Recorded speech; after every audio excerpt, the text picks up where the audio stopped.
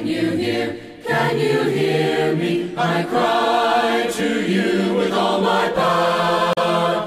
Through the veil of Jesus' flesh, from this valley strewn with tears, I can climb up to the mountain of the Father. For he lives to hear the pleas from his children worn and weak, as they come into his presence with their praise. God, can you hear? Can you hear? Can you hear me?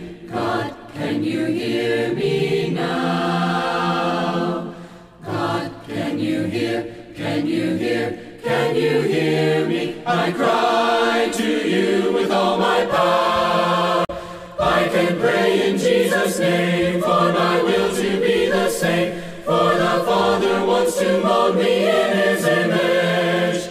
For he knows what's best for me. If I'm bound or if I'm free, I can come into his presence with my praise.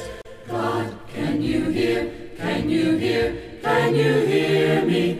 God, can you hear me now? I know that God, you will hear, you will hear, you will hear me. You will heal me. You will hold me. You will push me by your power.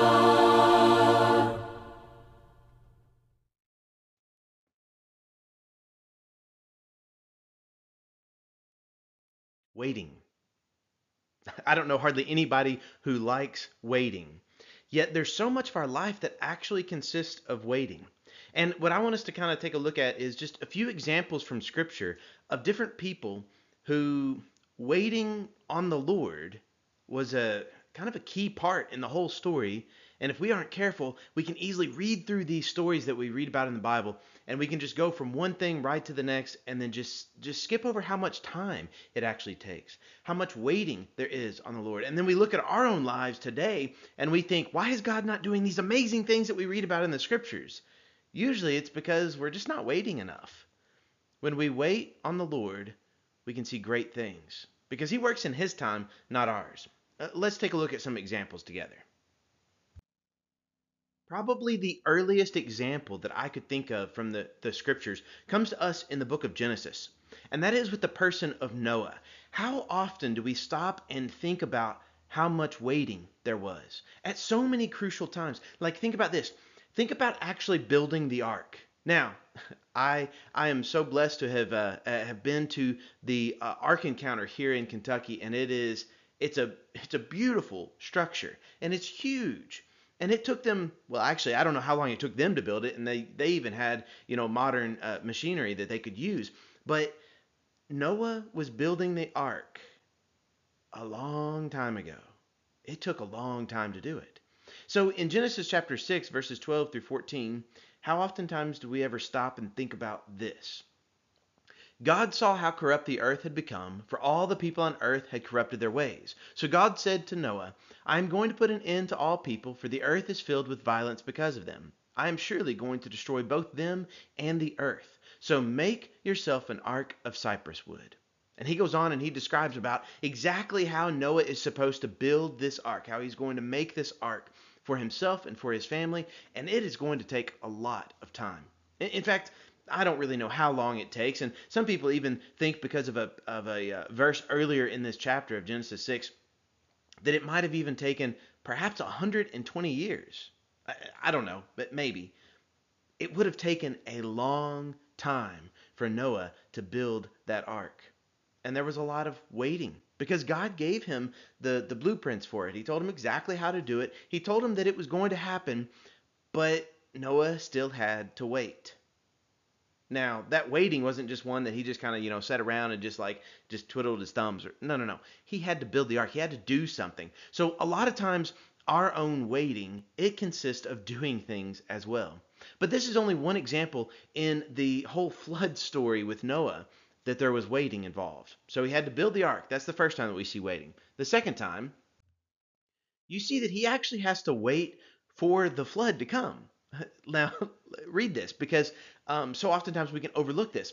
In Genesis chapter 7, verse 1, we read The Lord then said to Noah, "Go into the ark, you and your whole family, because I have found you righteous in this generation." Okay, so they go in verse 1, right? Now, verse 4, 7 days from now, I will send rain on the earth for 40 days and 40 nights, and I will wipe from the face of the earth every living creature I have made.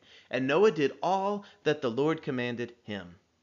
Have you ever noticed that here in verse 4, God tells Noah that 7 days from now, so they went into the ark, and I guess they were kind of preparing everything, sort of getting used to the routine, the schedule that they were going to be keeping up for the next several days. And in 7 days' time, a week, they spent, and nothing even happened. Could you imagine the conversation that Noah would have with his family right there? That week before the flood started, because they boarded the ark and there's no flood on the first day, the second day, all the way up to the seventh day. There's still no flood. Now, I don't know exactly how much kind of they all knew that ahead of time, but God did tell them 7 days from now. There was a waiting for the mighty act of God, for that flood to happen. And then we see, of course, that the 40 days and 40 nights is oftentimes mentioned. I mean, that's a pretty long time to have to wait, right? However, if you actually look a little bit more, there was a lot more time where Noah had to wait on the ark. So the third time that Noah had to wait was for a full year that there was actually on the ark. I love in Genesis chapter 8, verse 1, at the very middle of this whole story, we read, "But God remembered Noah and all the wild animals and the livestock that were with him on the ark, and he sent a wind over the earth, and the waters receded." So everything up to chapter 8, verse 1, I'll get my words right in a moment. Everything up to chapter 8, verse 1, the flood waters are building up and everything's going up. And then after this verse, now they start going down. And it's wonderful to kind of see how the beginning sort of mimics the end, and they come together and they make this wonderful story. But God remembered Noah and every living thing that was on the ark. But have you ever noticed that in Genesis chapter 7, verse 6, it says Noah was 600 years old when the floodwaters came on the earth. And then if you go all the way down to chapter 8, verse 13, by the first day of the first month of Noah's 601st year, the water had dried up from the earth. Noah then removed the covering from the ark and saw that the surface of the ground was dry. Now, if you actually want to get technical, I didn't get into all of this, but if you want to look at it, there was even more than a full year spent on the ark. It's a lot longer than just that 40 days. I mean, if 40 days and nights wasn't enough, that's a month and a half pretty much. No. We're talking about a full year on the ark with only Noah, his wife, his 3 sons, and their wives, and all the animals on the ark for a full year.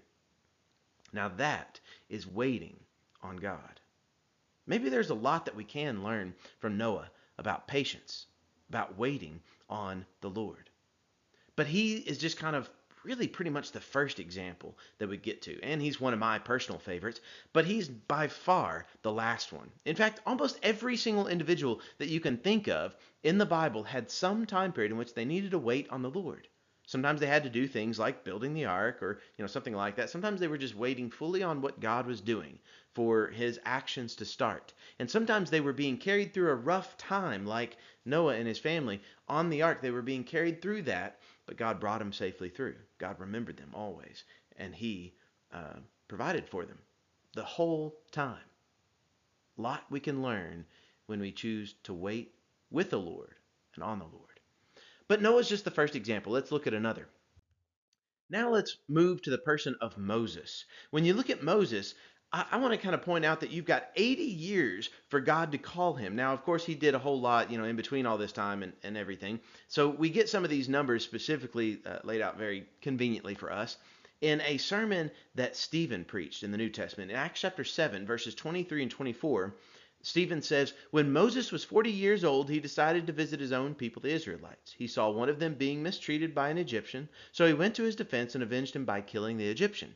We kind of know that part of the story, and we see that after he was 40 years old, okay, there was a whole lot that was leading up to that point. Okay, we get that. And Moses is supposed to be this deliverer. So he's 40 years old, then he ends up killing the Egyptian, and after that time, what he does is he has to flee to Midian. So he goes to a foreign land for several years, right? In fact, according to verse 30 of Acts 7, Stephen says, after 40 years had passed, an angel appeared to Moses in the flames of the burning bush in the desert near Mount Sinai. He's 80 years old whenever God calls him from the burning bush. He was 40 whenever he left Egypt, and then another 40 years passed before God calls him from the burning bush. Moses had to spend 80 years waiting on the Lord. But even whenever you get to the burning bush, let's kind of think about this. When you get to the burning bush itself in Exodus chapter 3, verses 1 through 3, listen to this, and maybe something might stand out to you about waiting. Now Moses was tending the flock of Jethro, his father-in-law, the priest of Midian, and he led the flock to the far side of the wilderness and came to Horeb, the mountain of God. There the angel of the Lord appeared to him in flames of fire from within a bush. Moses saw that though the bush was on fire, it did not burn up. So Moses thought, I will go over and see this strange sight, why the bush does not burn up. Have you ever noticed, in order for him to pay attention to this burning bush, it wasn't something that he instantly noticed. It would have been something that would have taken time. Because, yes, he has to see that the bush is burning. Okay, well, it's on fire. Okay, if you've ever seen something on fire, you could see it. And then how much time passed before he realized something's going on? Because it's on fire, you see it burning, but most of the time you don't see things just instantly burn up. It takes time. So he's sitting around and he's watching this bush burn for at least long enough that he's starting to realize it should be burnt by now. But it hasn't been. That's why verse 3 says, I'll go over and see this strange sight, why the bush does not burn up. In order for him to notice this miracle of the burning bush, he had to wait on the Lord. He had to spend a little bit of time there, waiting and paying attention to his surroundings, paying attention to what God was doing. And that's whenever God called him from that burning bush and told him to go back to Egypt and deliver his people. Where was he supposed to deliver his people to? Deliver the people of the Lord to? Well, the third thing was Moses was going to lead the people to the promised land. That was the whole purpose in them leaving Egypt. And that's why in Exodus 3, verses 7 through 10, the Lord said, I have indeed seen the misery of my people in Egypt. I have heard them crying out because of their slave drivers, and I am concerned about their suffering. So I have come down to rescue them from the hand of the Egyptians and to bring them up out of that land into a good and spacious land, a land flowing with milk and honey, a home, the home of the Canaanites, Hittites, Amorites, Perizzites, Hivites, and Jebusites. And now the cry of the Israelites has reached me, and I have seen the way the Egyptians are oppressing them. So now go. I am sending you to Pharaoh to bring my people, the Israelites, out of Egypt. In order for the people of Israel to enter the promised land, hundreds of years of time had to pass. Talk about waiting. Now Moses, of course, didn't live during all that time, and he didn't see it specifically. But during the times of Moses, we see that final fulfillment of that prophecy, that promise that God said he's going to send them into this good land, this land flowing with milk and honey. That's why Moses was going to lead the people out of Egypt, and they were going to enter the promised land. That's another area where we can see this waiting on the Lord from Moses. We see it took 80 years for God to call him. It took, I don't know how long, how many minutes or maybe even an hour or so to see that bush didn't burn up just yet. Something strange was happening. A miracle was taking place. And then the third thing about entering into the promised land. There's something we can learn about the promises of God. He is faithful to what he says. And God is paying attention. Just as he remembered Noah, right here, he says, I have indeed seen the misery of my people in Egypt. God knows. God knows what you're going through. He knows what I'm going through. He knows what Moses and Noah went through as well. There's still plenty of more people for us to look at, but let's fast forward again several more than 1,000 years past the time of Moses, and let's go to the person of Jesus, because I want you to think about waiting when it comes to Jesus.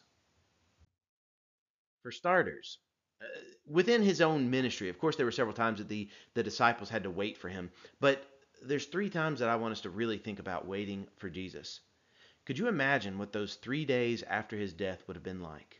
In fact, in Luke chapter 24, we get a couple of the disciples of Jesus not realizing they're talking to Jesus, and they start to explain the things that have happened. So Jesus kind of acts like he doesn't know what's going on, and they say, well, are you the only person who hasn't heard this news? Then they explain it to him in Luke 24, verses 19 through 21, and they say, Jesus of Nazareth, they replied, he was a prophet, powerful in word and deed before God and all the people. The chief priests and our rulers handed him over to be sentenced to death, and they crucified him. But we had hoped that he was the one who was going to redeem Israel. And what is more, it is now the third day since all this took place. And he goes on, and they go on, and they tell him this story, and that hey, there's this story that Jesus is actually raised up from the dead. And then, yeah, it's Jesus that they're talking to. It would have been an amazing moment whenever their eyes were finally open and they realized they'd been talking to Jesus the whole time. But here in this instance, what we see is it's these disciples. They're kind of disappointed because it's been 3 days after his death, and they had hoped for great things in Jesus. But it had been 3 days since all those things took place, and they were wondering, what was God doing right there? These disciples were having to wait on the Lord. So those are 3 days. Would have been a rough 3 days to try to figure out what is going on and what is going to happen in the future. However, there's another period of time connected with Jesus that would have been a very difficult time too. That second time period that I'm talking about is the 10 days until Pentecost happened.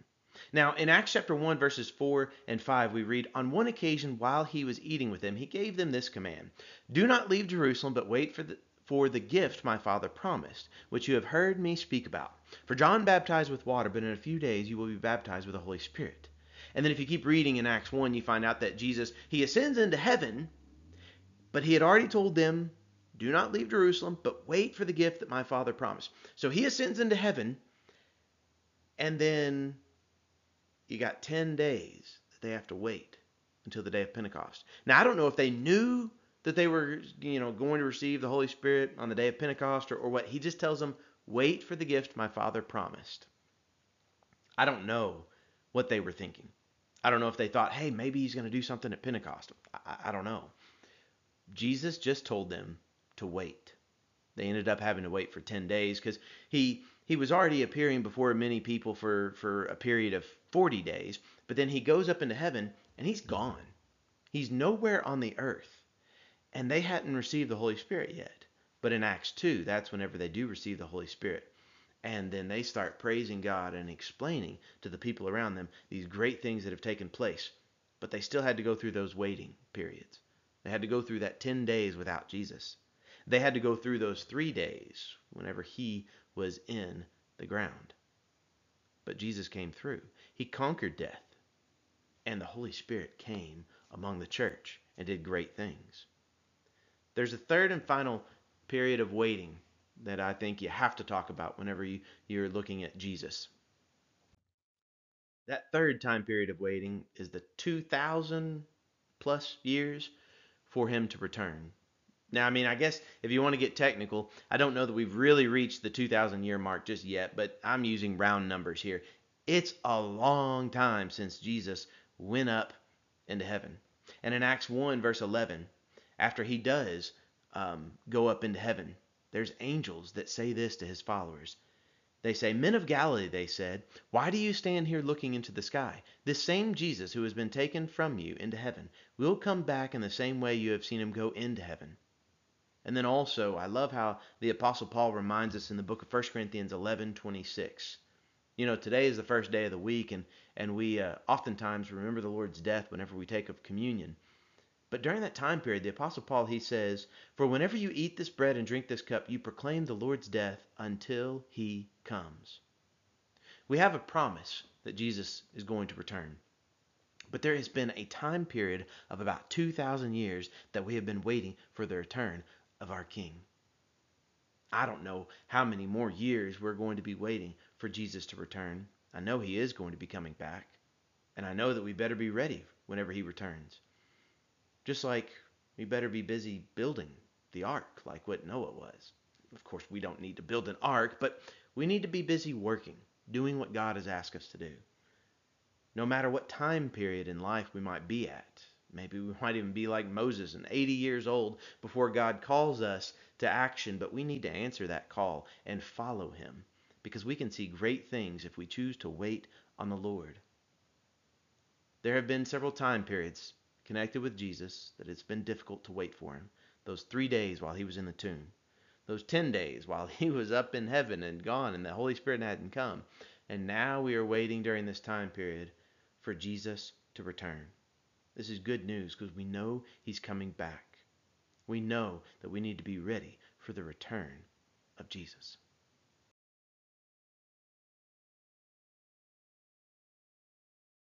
Ready, Lord, I want to be ready, Lord, I want to be ready, Lord, I want to be ready for the judgment day.